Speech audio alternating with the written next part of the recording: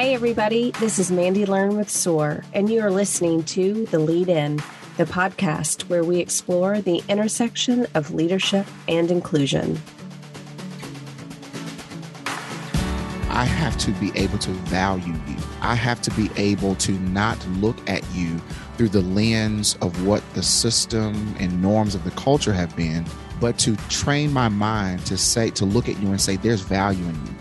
But I've got to ask critical questions in order to get it or to learn it or to understand it. And so I have to give not only you permission to express yourself, I have to give myself permission to actually listen in an unfiltered way.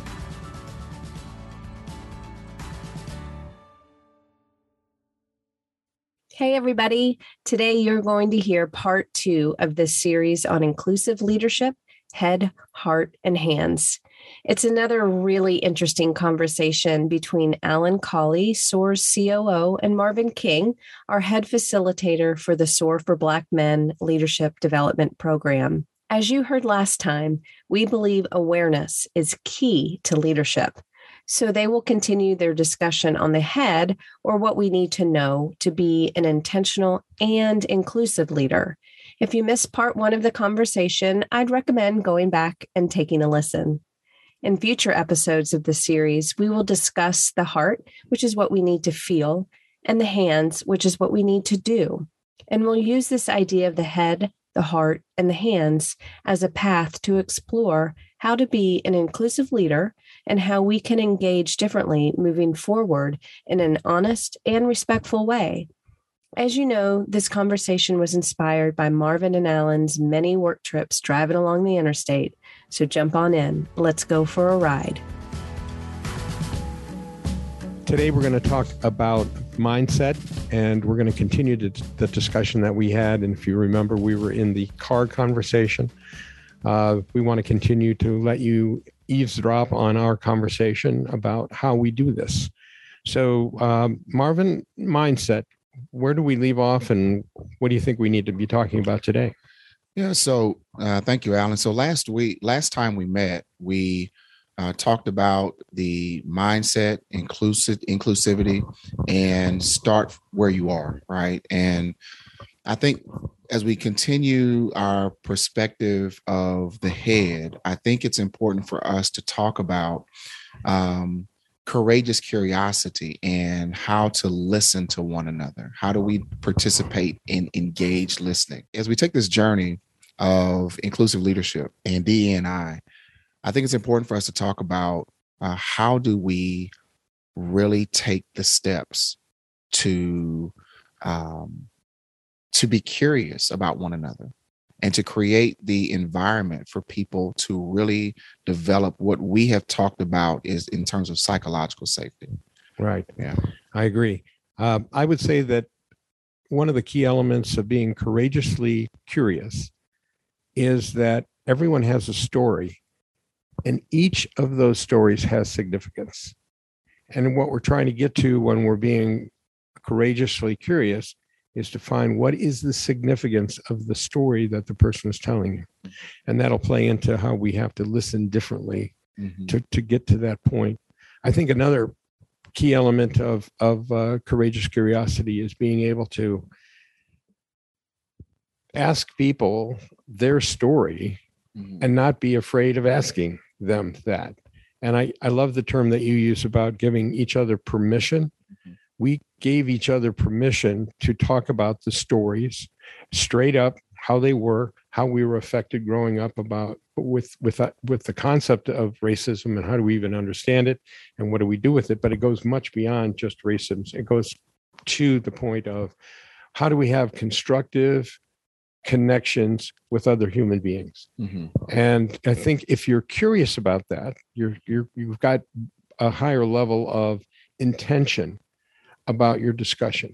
So you're not trying to just score points with somebody else. You're not just trying to find their weakness so you can exploit it. You're actually saying there's a greater good here, and it's going to be a super positive conversation where I can understand the significance of your story and you mine. You know, Alan, I think that's a very important point. And the one thing that jumps out to me is what causes people not to be courageous. what causes them to maybe be apprehensive about understanding or wanting to know someone else's story. And when we talk about giving people permission, I think fundamentally it's very important for us to retrain how we think about one another, outside of just the systemic cultural norms of our society. I think I have to be able to value you. I have to be able to not look at you through the lens of what the system and norms of the culture have been, but to train my mind to look at you and say, there's value in you. But I've got to ask critical questions in order to get it or to learn it or to understand it. And so I have to give not only you permission to express yourself, I have to give myself permission to actually listen in an unfiltered way, if that makes sense. And I think that it takes courage to start with self as we begin to embrace and create an environment for others to express their stories. And I think that's a facet of this realm of psychological safety that I don't think many people talk about, is the permission to be courageous with self. Mm-hmm. Yeah. Excellent point. Excellent point. I think too that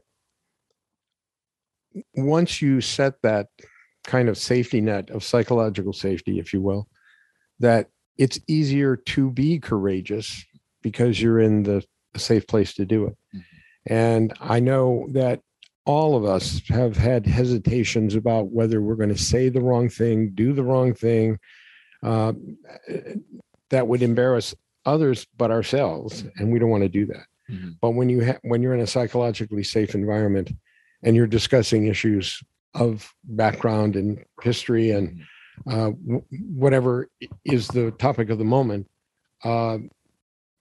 you've got to be able to say, I can say this with impunity, basically. Yeah. That I'm not going to get, pardon me, attacked or somebody's going to use that data against me. Yeah. And I think that for the most part, it takes a considerable amount of vulnerability to be able to get to that point, to be able to take the risk to say, I realize there are things I don't know, and to own it, and to acknowledge that I might make a gaffe, and own that. And I think that in order to get to a place where we are exemplifying courageous curiosity, I think we have to own and give ourselves permission to do that. And for the most part, I have to want to know your story. I have to find a way to say to myself, your story is valuable and it's interesting. Regardless of how different it may be, your story has meaning. And I want to know the meaning of that story. And it takes practice to do that. It takes intentionality. It takes self-awareness. It takes the hard work, that hard emotional work to go through the process of saying, tell me more. Who are you? Right? Yeah. And I think this goes back to the fact that you and I, in our work with SOAR and inclusive leadership training, is that we start with core values. We find out who you are at the core. You find out who I am at the core. And then we go from there, and we acknowledge the fact that there are reasons why your core values may or may not be similar to mine. And when they're dissimilar, what does that mean? Yeah. And I think that's a great starting point. You mentioned last time we got together that it creates the sense of intimacy or intimacy, which is so important to say as a ground rule. I want to have intimacy with some issue or concern or person. And then you go about building that common ground that allows you to take those conversations deeper and deeper. That's interesting, Alan. I think that's true when you talk about this, understanding who you are. And I started thinking about that as it relates to this idea of courageous curiosity. And for those persons who are listening to our podcast, if there's a nugget that I'd like to share, it's understanding that your story has significance. And when we as individuals understand that our stories have significance, there's something that triggers subconsciously that says, if I know my story has significance and I know the nuances of my story, I want to know yours. It triggers a sense of empathy, if you will. And I know we'll talk about that in future podcasts about the heart, but these things are linked as we take this journey with our listeners. Absolutely. And helping them to understand that when we understand the value within, we can also appreciate the value in others. And I think that's a very important topic as we engage the head. One of the key elements of engaged listening, and I love the term engaged listening. Active listening has a bunch of techniques and everything associated with it, but I think engaged is the real word. So when you are engaged in listening, you are saying to yourself, this person's story has significance, and it's my job to understand exactly what that means to that person. And then you get to a deeper level of intimacy, which allows you to have the kinds of questioning and find the answers you're both seeking from the conversation. Absolutely. You know, Alan, hearing you say that, I began to think about in our conversations through travels, and I started thinking about, okay, what causes me to stay engaged in you?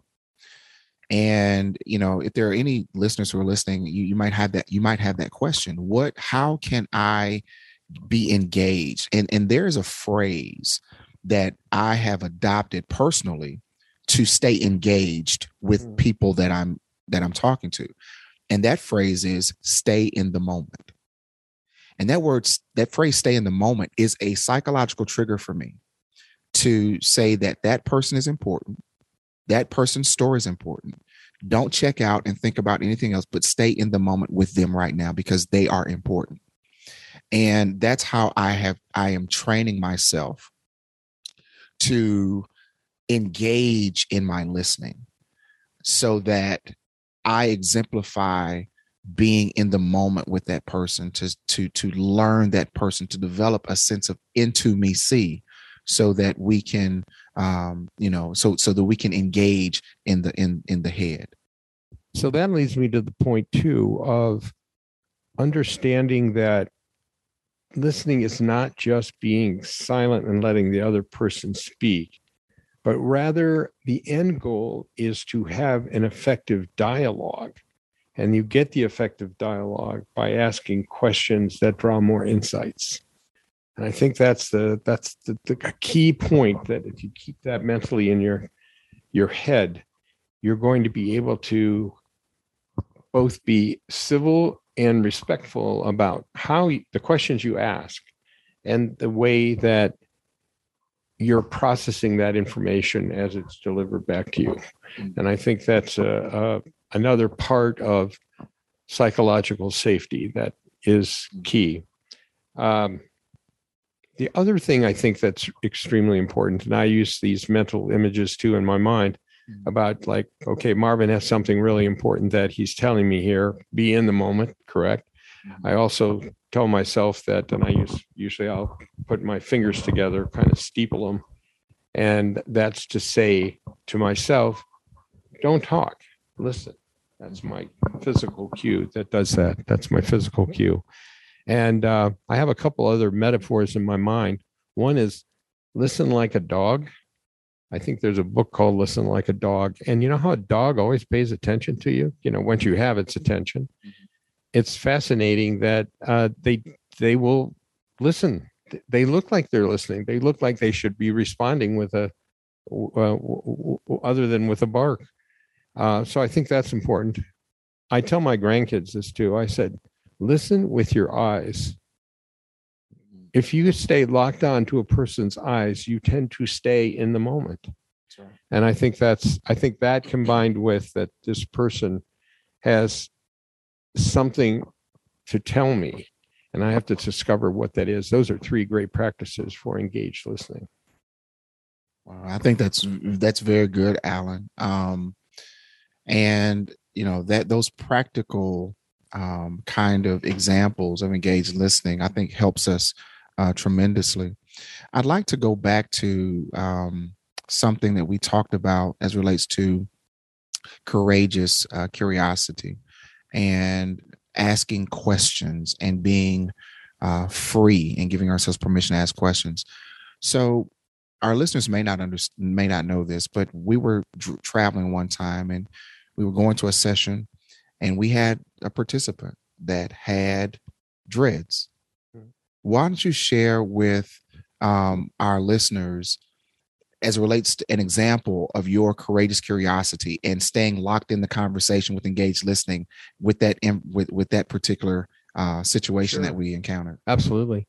I'll never forget that situation because it was an example of me being courageously curious about the dreads. And this is a gentleman who is super smart, engineer, talented, high potential. He's got all the ingredients, and dressed very well and wearing dreads. So to me, I thought, in an innocent way, just to try to get to know him a little bit more, because I was kind of thrown off. It's a picture of what I see versus who he really was. And I wanted to know more about it. So I asked him, and he said, "Thank you for asking that question." And he said, with a remarkable insight, that he said, each one of these dreads represents my relationship to my community, to me, to my family, to my extended family. They all had meaning. And I'm thinking it's just a style. And yet it really had significance. Back to what's the significance of the story. Mm-hmm. So I think that was a great example of and I think he sensed too that this was, I think he was glad I asked, actually. When I think about that, I think he was, because then he could tell his story. And I bring that up, Alan, because I think that particular illustration or example of your experience, I think sets the context of what we're talking about today. There was an area where you were unknowledgeable about an area of diversity or area of a person. You took the risk to ask. You participated in engaged listening because you listened as it was shared with you, the meaning, and you came out of the situation, with a strengthened relationship, a better understanding, and closer to mastering this concept of courageous curiosity and engaged listening. Mm-hmm. And, for our listeners, it's sometimes it's not going to be a smooth process, but or a comfortable process, but it's overall, it's an enriching process that builds relationships, creates understanding, and creates this more inclusive environment, if you will. And so I appreciate you for sharing that. Absolutely. I think the ability to, and we read this all the time, where people feel like I'm not heard because nobody listens. Mm-hmm. And if that's the case, then obviously we need to listen. And you can go to a lot of how do you listen better seminars. Mm-hmm. But ultimately, to me, it comes down to having that perspective that this person has something really important to tell me. I need to discover the significance of why it's that important, and then bring that home to the conversation.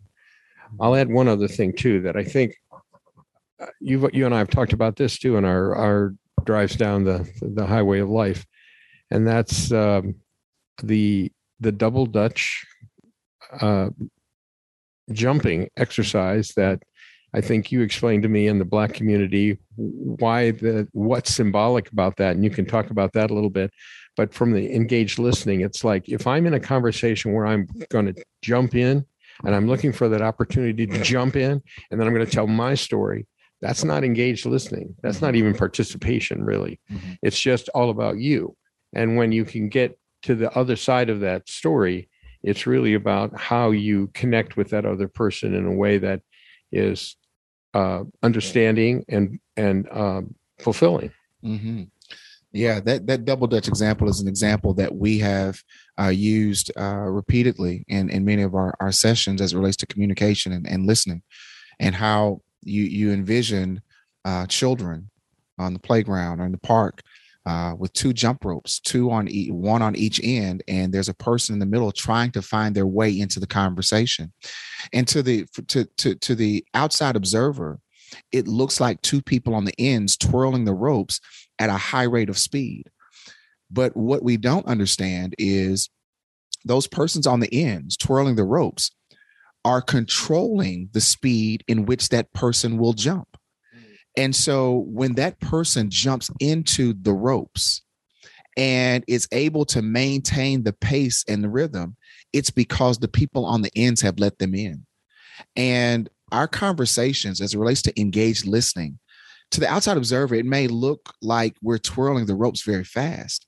But when we slow down and allow the speed to be such that someone can jump in, to be seen, to be heard, to be respected, for their stories to be shared, we are literally allowing them to enter into the conversation and to jump and to move at a pace that is comfortable for everyone.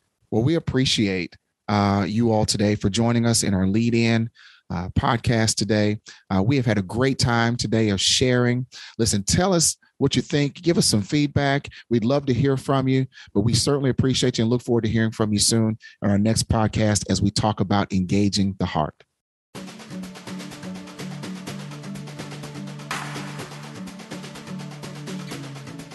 Thank you so much for riding along with us today and listening to part 2 of this series on inclusive leadership, Head, Heart, and Hands. We hope you'll continue to think about these topics that we talked about today and even have a conversation with someone else about it. For access to links mentioned in the podcast, check out the show notes for this episode. Did you like what we talked about today? Well, here comes our shameless plug, because let's be honest, this is how we grow our podcast. Be part of the inclusive leadership movement. Subscribe, rate, and review us on Apple Podcast or your favorite podcast app. We really appreciate your feedback and support. That's a wrap. Thanks again for tuning in. Join us next time for part 3 of Inclusive Leadership, Head, Heart, and Hands.